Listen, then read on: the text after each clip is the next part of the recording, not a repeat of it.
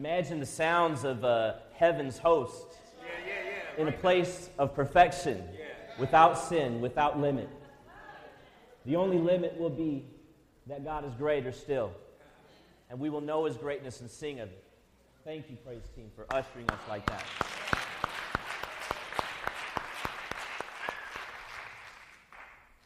If you have your Bibles, let's turn to John chapter 17. John chapter 17. Right after the book of Luke, right before the book of Acts. John chapter 17, and I'll be reading from the English Standard Version. We'll be reading the entire chapter. When Jesus had spoken these words, He lifted up His eyes to heaven and said, Father, the hour has come. Glorify your Son, that the Son may glorify you, since you have given Him authority over all flesh, to give eternal life to all whom you have given Him. And this is eternal life, that they know you, the only true God, and Jesus Christ, whom you have sent. I glorified you on earth, having accomplished the work you gave me to do. And now, Father, glorify me in your own presence with the glory that I had with you before the world existed. I have manifested your name to the people whom you gave me out of the world. Yours they were, and you gave them to me, and they have kept your word. Now they know that everything that you have given me is from you. For I have given them the words that you gave me, and they have received them and have come to know in truth that I came from you.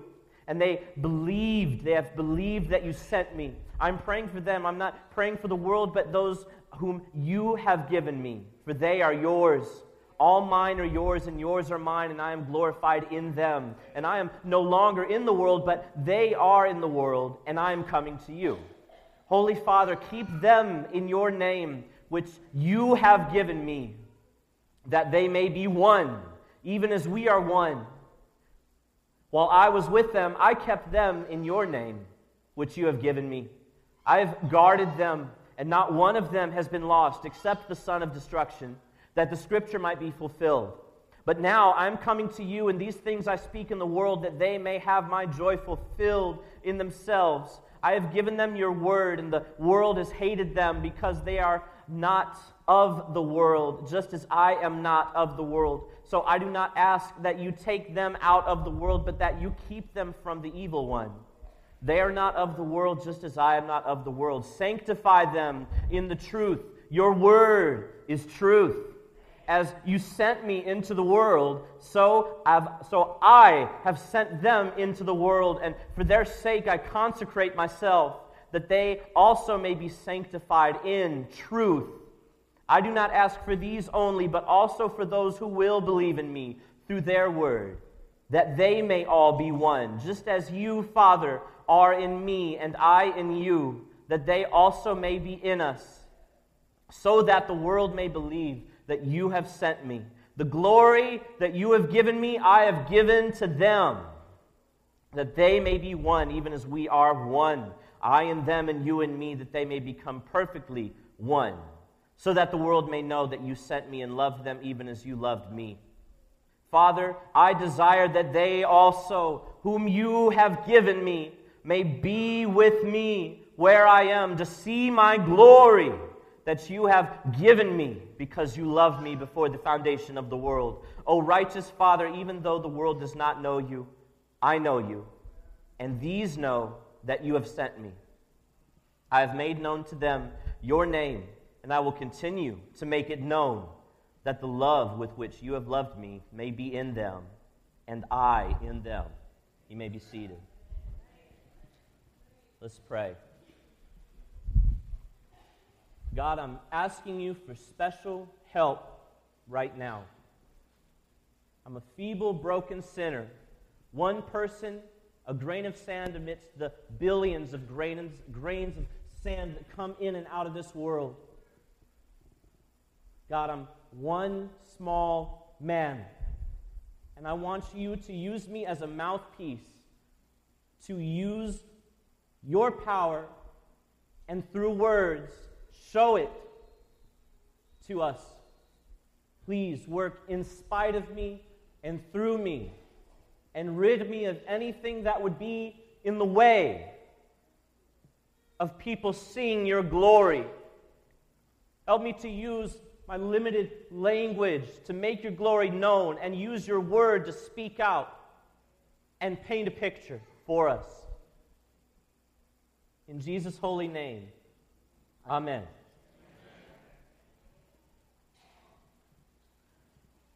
At this point in his ministry, Jesus, the man whom the scriptures say was not one to be heralded, was not particularly attractive, was probably a short man by most historian standards, not someone that we would look at on TV.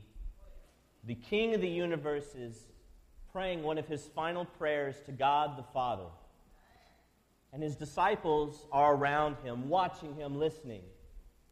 And he paints a picture for them using words that they probably did not understand on the first run, words that would take an eternity to understand.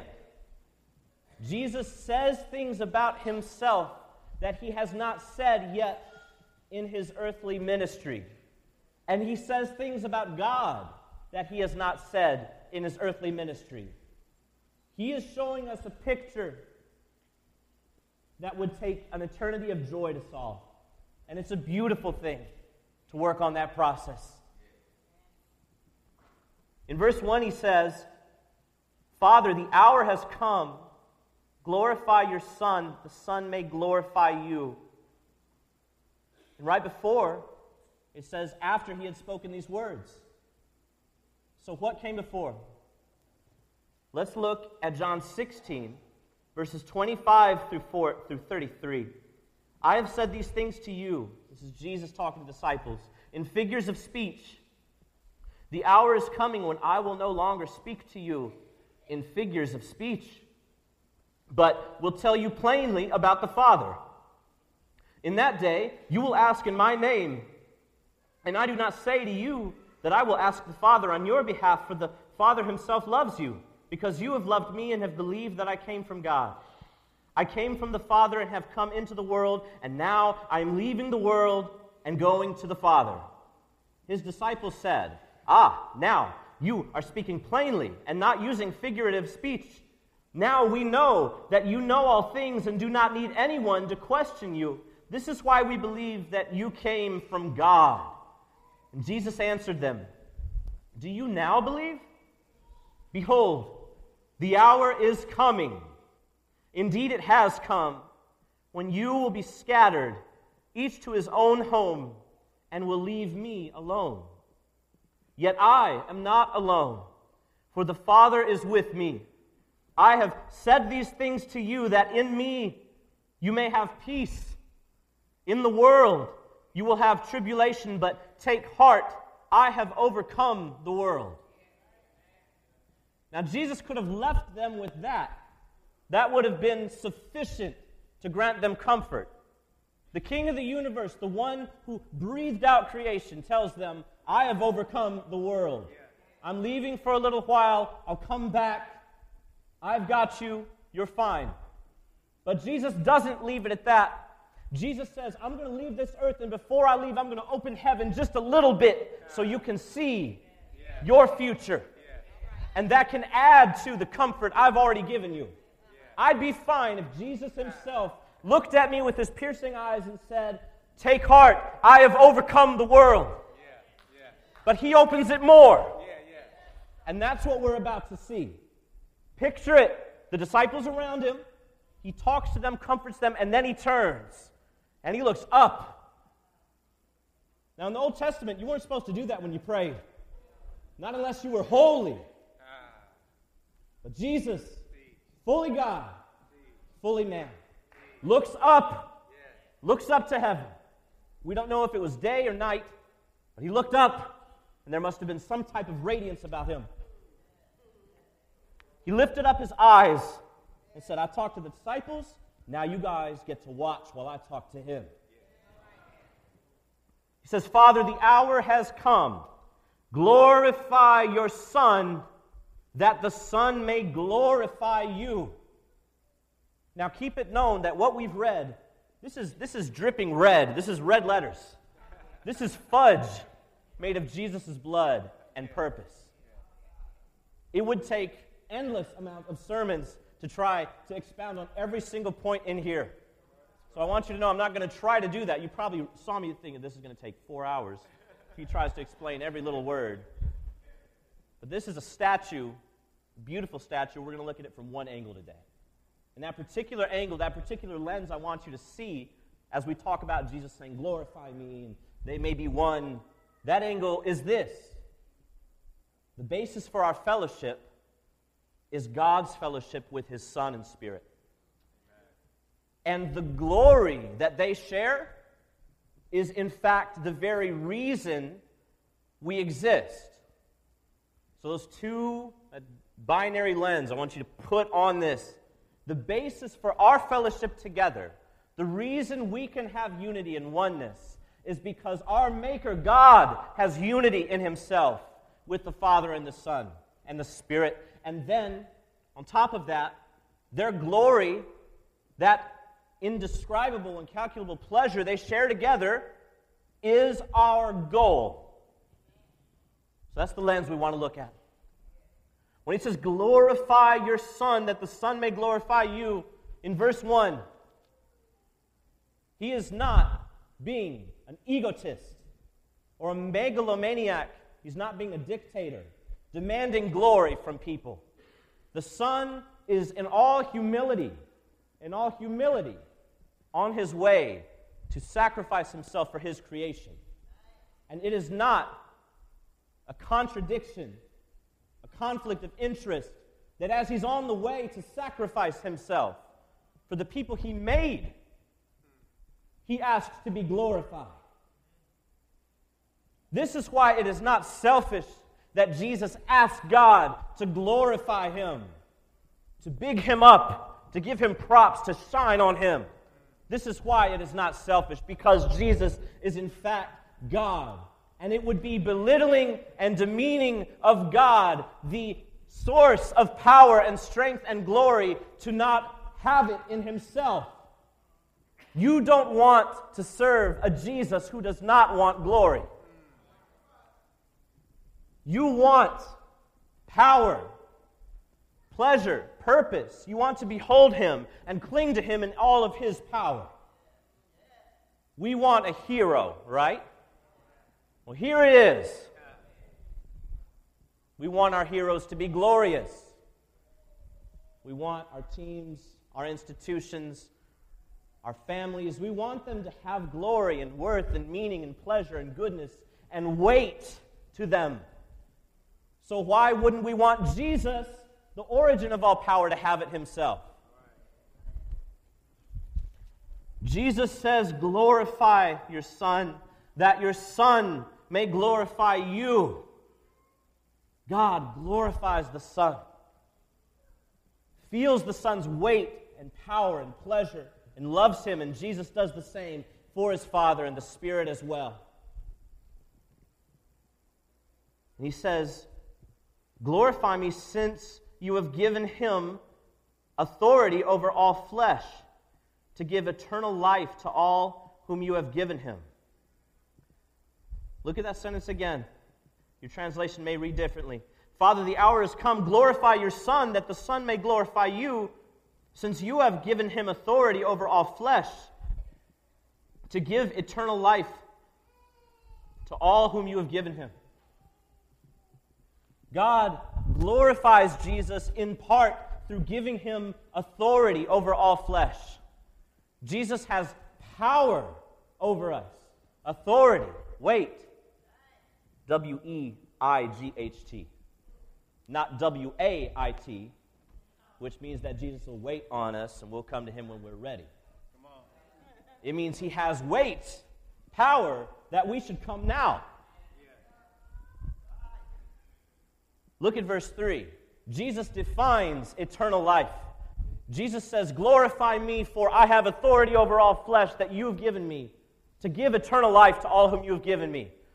And just in case the disciples weren't sure what eternal life meant, Jesus tells them, and this is eternal life, that they know you, the only true God, and Jesus Christ, whom you have sent. When Tupac said, I wonder if heaven has a ghetto, the answer is it doesn't. Thug's Mansion, there's not a corner of heaven where we can get together and drink Cristal and all this stuff. There is only one heaven with one God in all His power and glory, and we come to Him to know Him. Now, let's look at that word know. Because if you want to know what eternal life is, it says right here, John 17:3. This is eternal life, that they know you, God. This word know in the original language, Greek, right? It's not know as in I'm intellectually aware of God. The word carries with it, gnosko, a sense of experience. Or theorezo is the word. It means experience. To experience God. To have eternal life is to experience God in His power. To see His glory and be satisfied and captivated by His glory. And if that seems abstract, remember what happens to our hearts, what would happen to our hearts if Louisville were in the championship this year. Now, they changed the tournament, right, so that it's no longer a bunch of bowl games, Tostitos Bowl and Fiesta Bowl. Now it's just one game, right? It's a playoff system now. Now, if Louisville were there, I don't know who they would play. Let's say Louisville were playing, Florida State. Let's say Florida State got there. I don't know if that's possible. I guess not. But let's say Louisville were playing a huge opponent. We'd go, and we'd see them in their glory. We would theorezo them, experience them. And we would not say, I don't know why I'm here. This is not quite satisfying to me. You would be lost in the moment of Petrino and his coaches putting together the perfect plays for Gardner and all the receivers. Devontae Parker would be back. We'd watch them, and we'd watch them in their glory, their power, in their displays of athletic ability. How much more would we experience and not have trouble with seeing and enjoying God in the splendor of His glory? We're talking party. That's the word I love to use for what this is like, what heaven is like. People say Christians don't party. Yes, we will party. We don't get drunk. We party. There's a difference between getting drunk and high and partying. Just in case there's a curiosity there. Party is me enjoying infinite power and glory, pleasure that does not end. The best sex ever can only last a few minutes. That is forever. That's eternal life. Eternal life is to know God, to see Him and enjoy Him. That's what this word know, theorezo, means.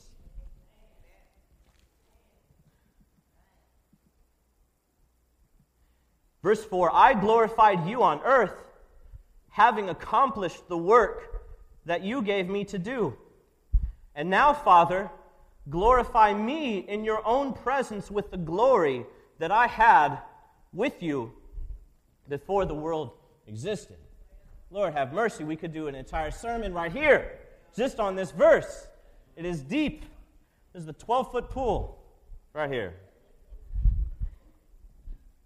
On earth, there were a few instances, remember, where Jesus demanded His glory. Remember? John 668, before Abraham was, I am. Remember that? Jesus was humble and demanded His glory at the same time. That's not a contradiction. Even in Philippians 2, when we read that He put aside His rights for sacrificing for us, that very same passage tells us that Jesus was exalted in his humility. Right? So what Jesus is saying is not, I've been a humble little servant, doing nothing and just serving you. Now give me my treasure. I did my work. It's time for me to have fun. No. Jesus was glorious and full of worship and worth on earth. And now he's coming to see his Father and be with him directly, to worship him and know him. But then he throws in something very interesting. Not only does he say, I glorified you on earth, Father, through doing your work, through preaching and becoming your gospel, but I want now to be with you again like we were before. It says it right there. It says, glorify me in your own presence with the glory that I had with you before the world existed. This whole Virgin Mary, Immaculate Conception thing, with all due respect to Mary, I'm sure she was a great woman, however old she was, teenager, she was just a vessel. Jesus didn't start with Mary. It says right here, Jesus not only didn't start with Mary, he didn't start. He has always existed. He has always existed. So this little idea that Jesus is sitting alongside Buddha and sitting alongside Hare Krishna and different religious leaders, no, they are in a different category. Muhammad started and ended sometime in the 7th century, right? Buddha started and ended. Human being, right? Jesus did not start, and he will not end.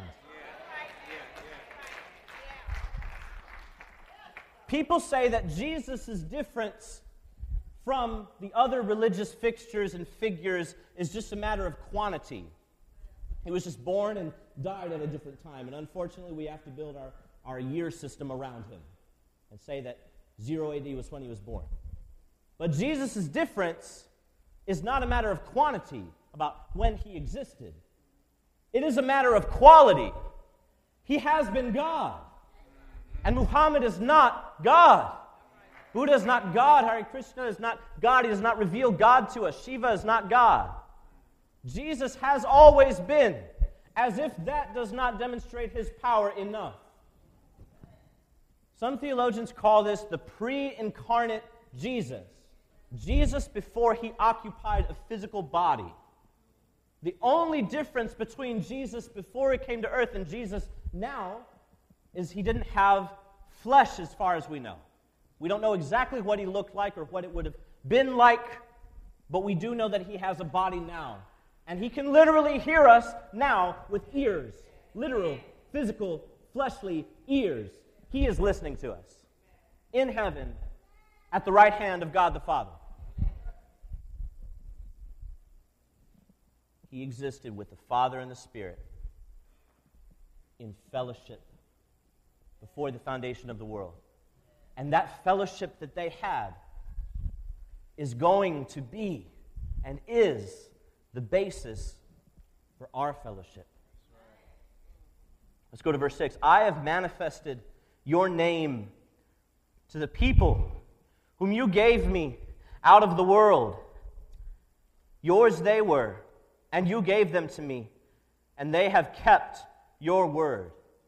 Notice Jesus' authority, his acknowledgement of God's authority to save people. Jesus is not telling God, man, aren't you so happy we got 13 people to like us today? They liked us on Facebook. They're friends.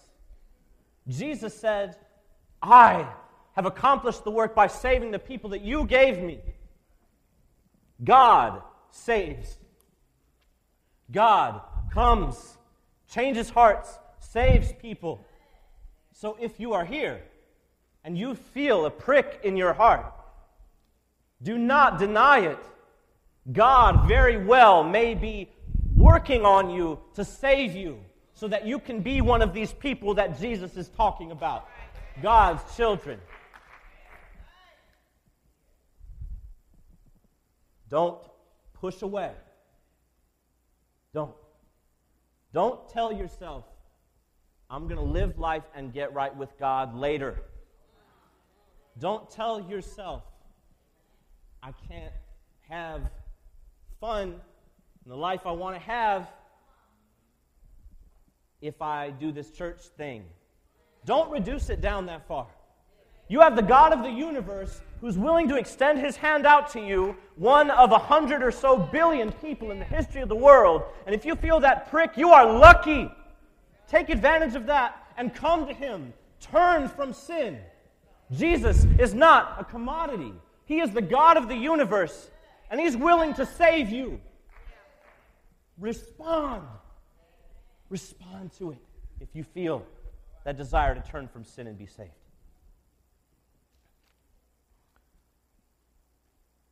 Verse 7 says, now they know that everything that you have given me is from you. For I have given them the words that you gave me, and they have received them and have come to know in truth that I came from you. And they have believed that you sent me. He's saying that his words were not teachings of wisdom. He's saying his words, Jesus' words, were not quotables to put on a wall. Not merely, anyway. He's saying, my ideas are not one of a set of ideas that you can add to your book of inspiration that you can be encouraged by from time to time before you hit the club and after you get home. Jesus is saying, my words are God's words and have been and will be. Jesus is telling this in front of the disciples, remember. He's saying they know, right? They know that he is God. And all these self-proclaimed kings, like the one whose voice I just sang, they can speak, but they can't speak with that power. God spoke through Jesus. Verse 9 says, I am praying for them. How'd you like Jesus to pray for you? You don't have to, you want your pastors and your leaders to pray for you. But the Word of God says if you are God's child, that he is interceding for you. Jesus is interceding for you right now. He's praying for you. So don't run from him. I'll come back to him later. Verse 10, or verse 9 continues to say, I'm not praying for the world, but for those whom you have given me, for they are yours. Wait. Doesn't Jesus in chapter 3, verse 16, say God so loved the world that he gave his only Son, that whosoever believes in him shall not perish, but have eternal life? Is Jesus contradicting what he said to Nicodemus? He's not contradicting him. Because right now, he is praying for those who have become God's children. He still loves the world in the sense that he has given the availability of salvation to the world, to all types of people, people of all tribes, tongues, and nations. But just because he has given his love through making it available does not mean he loves those who have not accepted it. I'll say that again. Just because he has loved people by making his salvation available does not mean that he loves them as if they have accepted it.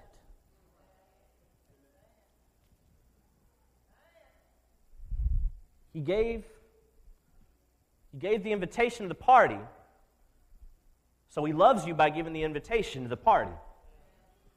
But he doesn't love you like you're at the party until you go to the party.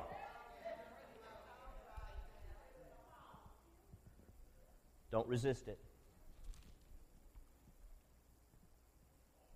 to have the God of the universe say that I am praying for an exclusive group of those who have become my children is not unloving of him. How could Jesus not save some? Aren't we all God's children? We're all climbing the mountain. We're on different sides of the mountain, but we're all going to the same top. Jesus does not owe us anything. If you want to obliterate and demolish some sin in your life and change your perspective and your outlook, I'll give you one question that's a nuclear bomb. You can build up from there. Do I deserve to exist?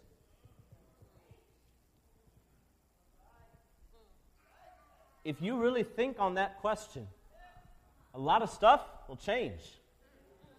Marriage stuff will change. Relationship stuff will change. Finances will change. Emotional issues, all this stuff will change. If you really sit and think on that question, we have dignity and worth. I'm not saying that we don't, but I'm saying that our dignity and worth, our deserving to exist, is derivative. It comes from somewhere else. And so we cannot complain that God would not save everybody, or that there are some who walk away. Jesus here is not being unloving to say, I'm not praying for the world. Jesus is saying, I'm praying for those who came to the party. It's not unloving. In verse 10, it says, all mine are yours, and yours are mine, and I am glorified in them. Not only does Jesus ask God to glorify him, to show him off to the world, but Jesus says, I'm glorified, and you are glorified in the people we've saved. God is saving us for his glory. God is saving us to share and show off his worth and weight to us so that we can be with him. Well, how that's selfish of God. He's saving me so that I can worship him and look at him? That would be selfish if he weren't God. The only reason we get mad at people for wanting us to see their glory is because we know inherently that they're not God. But what if God asked for that? It's okay. It is a good and right thing that the God of infinite pleasure and worth asks me to enjoy his infinite pleasure and worth. What else could I do? What is better than that? I think that deep down, we still, in the back of our hearts, see Jesus as a ticket and not a treasure. I think deep down what we really want is something like a heaven without God. I think that our hearts, our sinful and two-sided hearts, love sin so much and love ourselves so much, which is the root of sin, the love of self and the rejection of God. I think we want that so much, and we still want heaven, we still want church and a religious, positive lifestyle full of sentimentality and fellowship and all that. We want that, but I think there's a part of us that doesn't want to enjoy God's glory because we haven't really taken the time to turn away from our sin and see what God's glory could feel, taste like. And so it's so possible to be a positive person and a Christian with an absolutely inward focus. It's possible to do Christian life and miss all of this stuff about seeing and enjoy God's glory. When people hear about, I just want to glorify God, be in God's presence, enjoy his glory, we say, that's the super Christian. That's the person who's really in tune with God. The hands are up and all that. That's what we say about them. We say, I'm a Christian, but I'm going to kind of do me. I'm going to kind of chill, be a positive person, but that's a wasted life. You can be a Christian and waste your life. You can be a Christian and have such a low view of God and his glory that you're essentially a non-believer who just happened to make it into heaven. We don't want that. I want to know God's glory as best I can. Enjoy it. I am perfectly fine with saying, I'm not great. I'm not going to build my little kingdom. I want to worship you. I want to see you and know your glory.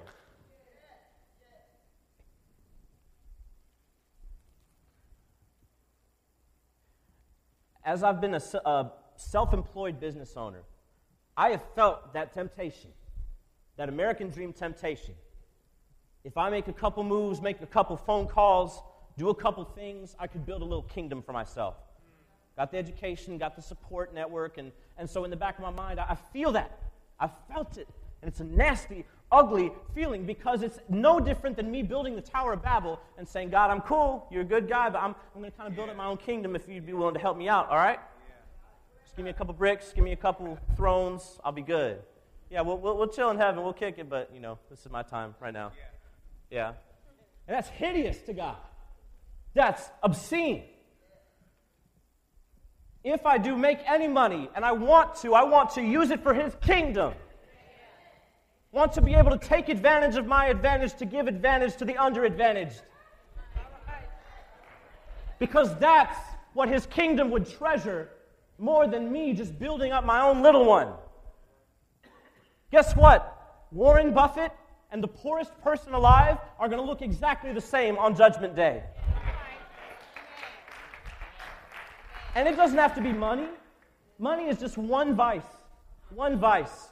It can be a lust for respect, a lust for some other glory. We're idol factories, right? We make all kinds of kingdoms out of ourselves. We build our kingdom digitally. We build it with the things we say. We love building our kingdom instead of kicking down the bricks each day and saying, I want to make room to enjoy God and experience Him, to glorify Him and feel His pleasure.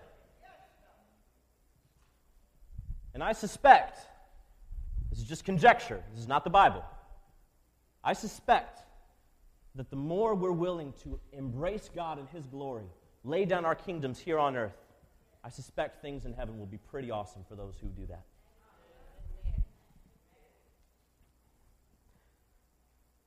Let's keep going. Verse 11. I am no longer in the world, but they are in the world, and I am coming to you. Holy Father, keep them in your name, which you have given me, that they may be one, even as we are one. Now, Jesus is going to repeat himself many times here. It's probably because the disciples were there listening like, the dude is talking to God literally, and I'm so amazed that I'm going to miss some words. Maybe Jesus was just repeating himself. He says over and over again that they may be one, even as we are one, that they may know that you are in me. He says this over and over again. You think something's wrong with him. There's not. He's repeating the point. Jesus is saying the way that we have fellowship, I want them to have fellowship together. Here's the idea. If we are working on building our own little kingdoms, making ourselves great, then that's called competition. What happens when a husband's kingdom is set against the wife's kingdom? Destruction. But what happens when we are together for the same kingdom? Together for God's glory, worshiping Him. When we do that, we are one as He and His Son and Spirit are one. That's the basis for our fellowship, is God in His great glory together with the Trinity, Father, Son, and Spirit. If they can be together as one, why can't we? If Jesus is God and He can submit to God and God can honor the Spirit and the Spirit can honor Jesus, if they can honor each other and they are perfect, full of glory, each within themselves carrying the full weight of God's power, how much more should we in our brokenness and smallness and limits be with each other and lay aside our kingdoms for the sake of enjoying God together? Verse 12 says, while I was with them, I kept them in your name, which you have given me. I have guarded them, and not one of them has been lost except the son of destruction, that the scripture might be fulfilled. Jesus says, I kept them in your name. There he goes again, right? Claiming his authority. Jesus is not a bobblehead that we cling to for inspiration. Jesus is the fisherman who has caught us and kept us. That's Jesus. He kept us in his name, in God's name. But then it says something interesting. It says that he guarded them. He guarded the disciples. He guarded his people except for one. And who was that one that was lost? The son of destruction, it says. We're talking about Judas Iscariot, right?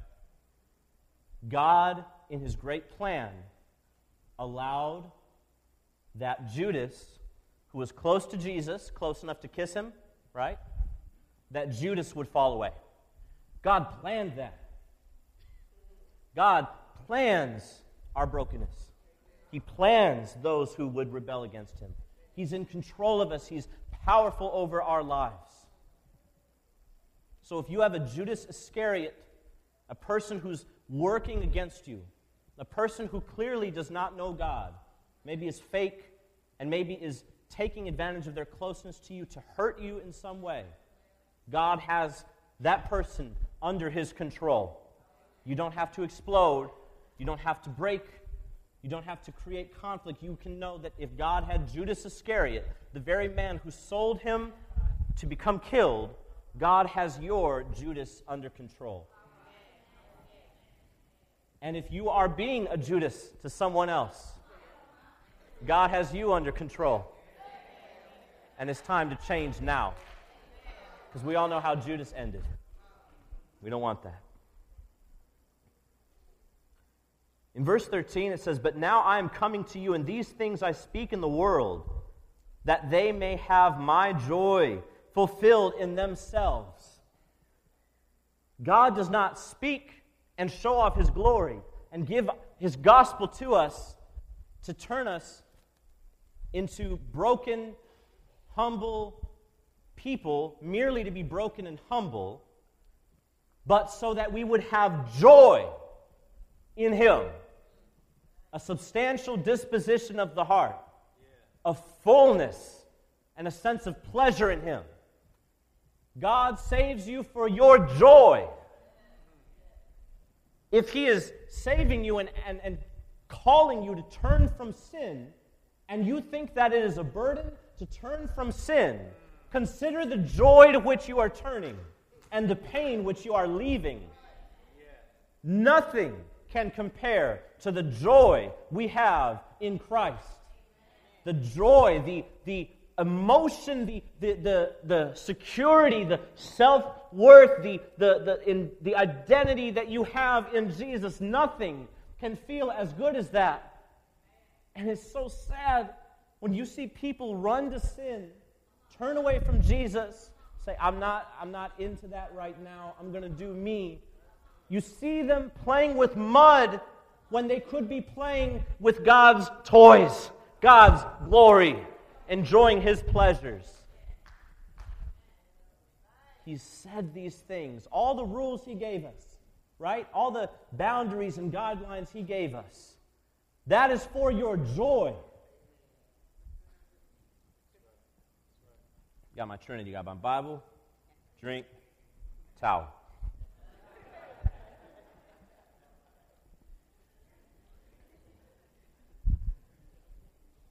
You seen a fire before in a mansion? How beautiful it looks? The crackle and the glow while you sit there with your robe and drink a little cup of tea. That fire brings joy, doesn't it? And did you know that fire can only be in one place to be able to bring that joy? If that fire is in more than one place, if that fire is outside of the confines and boundaries that have been designed for it, is that joyful? That's destruction. So when Jesus has spoken words about going to him and only him and doing marriage his way and doing life his way and doing money his way and doing time his way, and that feels like an assault on your freedom, consider the fireplace.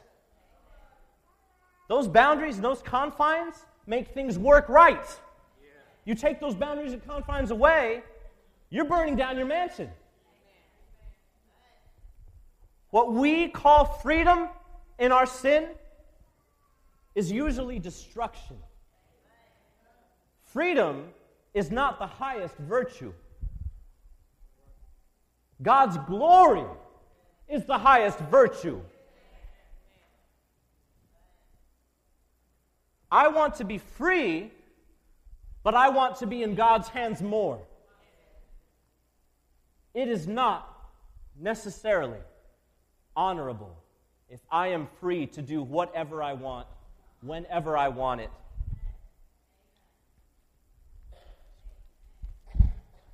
I want God's way. And I am broken over the times where I haven't followed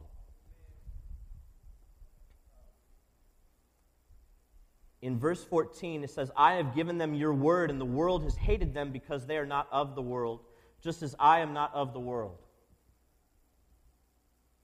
Man, we could go all day, and I want to, but I also want to not make you fall asleep. Look at what he says. Jesus says, I have given them your word, and the world has hated them. They have not loved them, because they don't love you. There are things about Christianity that people who are not Christians will love. There are aspects of the Bible that are very appealing to the world in general. Very appealing. In fact, I would argue that much of the morality we have in our culture here in the U.S. is based on the Bible. Right? I mean, if you want to play philosophy for a second, ask yourself why murder is wrong. And see if you can answer that question without referencing God. It's impossible. You say, well, because human life has dignity. Well, how do we know human life has dignity? Because God has told us this in His Word. Right? Why do we protect women and children? Why do we protect the poor and the downtrodden? Because that's from the Bible. So much of what the Bible says is appealing and, in fact, used by the world. But there are elements of our faith that will always and without exception butt up against what the world cherishes. The world will hate the idea that they have to be low and humble before Jesus alone. We don't like that idea because we love freedom, we want choice, we esteem those higher. Tolerance.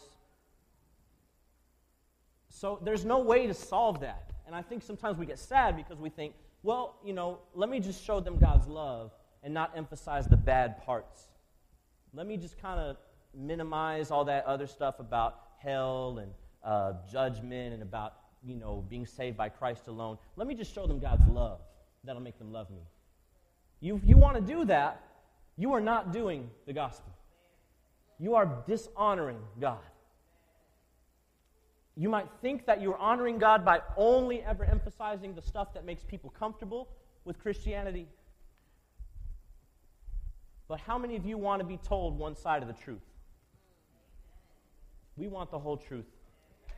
And we have to be faithful to give God's whole truth as well. The world will hate part of what we believe. That's okay. And you know why it's okay? Because God Himself said it's okay. How can we say it's bad if God said it's going to happen? If God said it's just part of life. So let's keep going.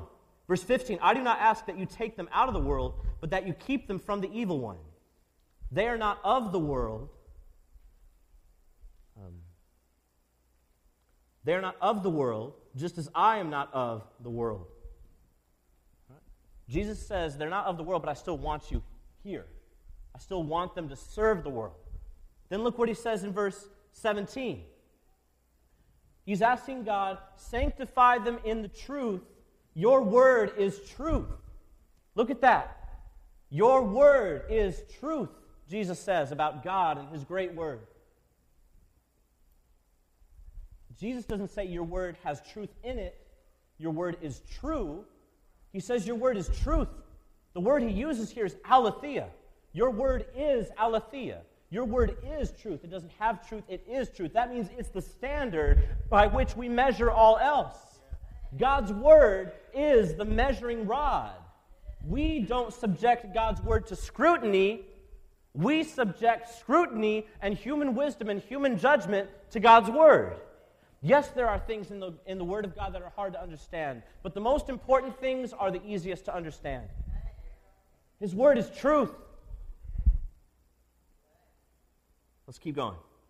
As you sent me into the world, so I have sent them into the world, and for their sake I consecrate myself, that they also may be sanctified in truth. If you want change, if you want to be sanctified, made pure, you need this. You don't need positive inspiration, you need this. And you need a community of people who are centered around God's glory and standing on this if you want change. Verse 20, I do not ask for these only, not just for the Christians now, and not just for the disciples then. He says, I ask also for those who will believe in me through their word. Man, Jesus is dropping all kinds of stuff in little tiny sentences. He's making it rich. He's doing some fudge on us. He's saying, I'm praying also for the Christians who are going to come.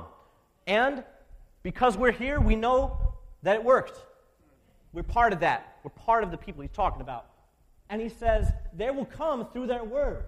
Christians will tell people the gospel, the word of God, and people will listen and come and become saved. And that will happen generation after generation after generation. And praise God that we heard it. And now it's on us to pay it forward. In verse 21, Jesus says that they may all be one, just as you, Father, are in me and I in you, that they also may be in us, so that the world may believe that you have sent me. When you are saved, remember, you are given a ticket and a treasure through Jesus to be part of his kingdom, to experience his glory together with other Christians. And that is the basis for our unity.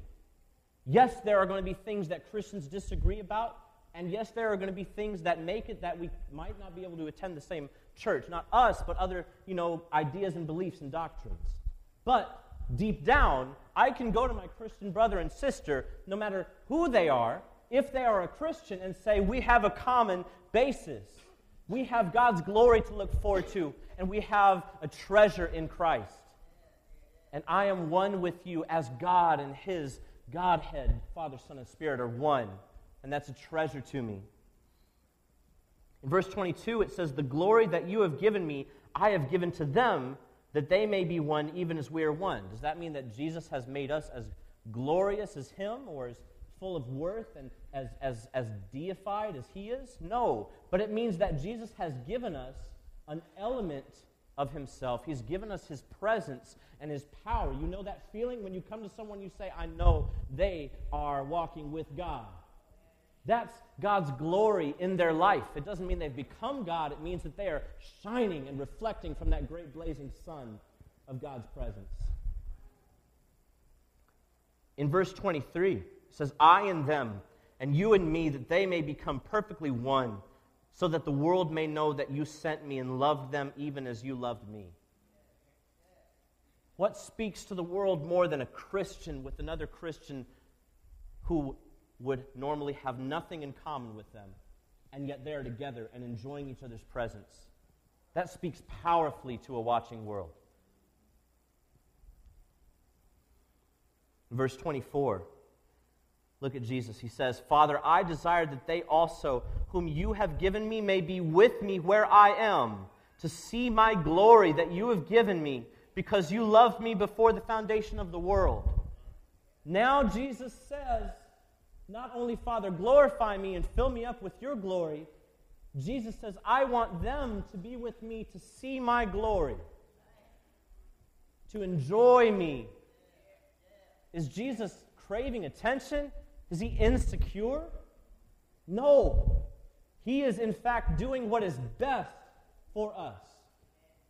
Here's a question. Can you define for yourself a better situation than being loved and known by the greatest power of all powers? You can't articulate, you can't think of a better purpose for existing. And so Jesus is giving that to you. He's saying, I want you to be with me. I want them to see my glory. Not just for Him, for your joy, so that you can have pleasure in Him. This is a good thing. In verse 25, it says, O righteous Father, even though the world does not know you, I know you, and these know that you have sent me. I made known to them your name, and I will continue to make it known, that the love with which you have loved me may be in them, and I in them. So Jesus wraps up his high priestly prayer by saying the love that exists between the Father and the Son and the Spirit. Jesus wants us to have that and feel that. Love rooted in glory, in God's worth, His goodness, His might, His power. And so I want to love my Christian brothers and sisters and repent when I don't, out of a conviction that we share the same future, that we share the same glory. I want to have fellowship with our C group tomorrow night on the basis not that we are from the same church, not that we live in the same geographical zone, but on the basis that we share the same future and hope, that we are loved and cherished by God, that we have a party to go to, and we are merely on earth to make sure other people get the chance to attend, to turn from sin and be with Him. So if you are not sure about all this, or if this seems like Christian theater to you, if this seems like a big sentimental performance, I am begging you to reconsider. Because if this idea of going to God's glory is poetic and sentimental to you, guess what? We're going to go home and we're going to watch CBS and Fox. We're going to sit and drink in the glory of our team.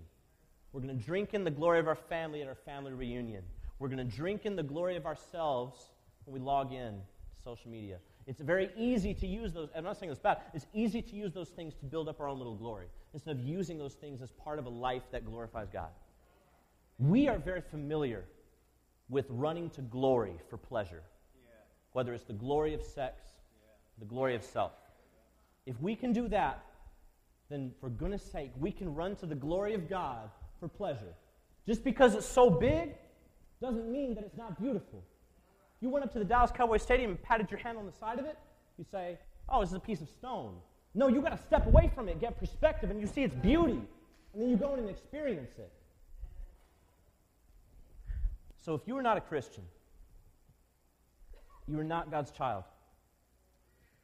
God is not saying to you, I'll wait. Do your thing, have fun. When you're 40, you feel like settling down. God is jealous for His own glory because He's jealous that you would enjoy it. You don't know if you'll get in a car crash today. If you want to know more about what it means to enjoy and know God as Savior and Lord, if you want to be saved, you can. We have pastors here, ministers of the Word, who are able and willing to preach to you, to kneel down with you, to get down and hear your story and hear your heart and talk with you about what it means to turn from sin, to turn from a life devoted to your own kingdom, and to turn to a life devoted to God's kingdom. That can happen now. It does not matter how much you have sinned. God saves murderers. He can save anybody. So if you are broken and hurting, and if you feel like this is not for you, I am begging you, don't risk it. Come. Let us talk with you. Let us show you through God's Word what it means to have freedom and to have joy in Christ Jesus. Let's pray. Dear God, thank you for saving me when you didn't have to. I could have been born into a place where I'd never heard the gospel, and I died into a Christless eternity, but you chose to save me. Thank you. Thank you for saving those in this room who have professed you as Savior. May you work richly in our lives to speak to others so that we can all experience something better than what the world has to offer. God, show us your glory, and I pray that today some aspect, some twinkling of your glory came through these feeble and broken words. I pray that something would come through to show how excellent and superior and supreme you are as God. If there is any heart in here who is not sure, who is feeling doubts, who is insecure about whether they're a Christian, who wants to turn from sin, but maybe it feels too good, and maybe they're in too deep, Lord, please move in them that they would come and hear and talk to us and find out what life really could be like. Thank you, Lord, for your word. As it says, sanctify us in its truth. In Jesus' name, amen.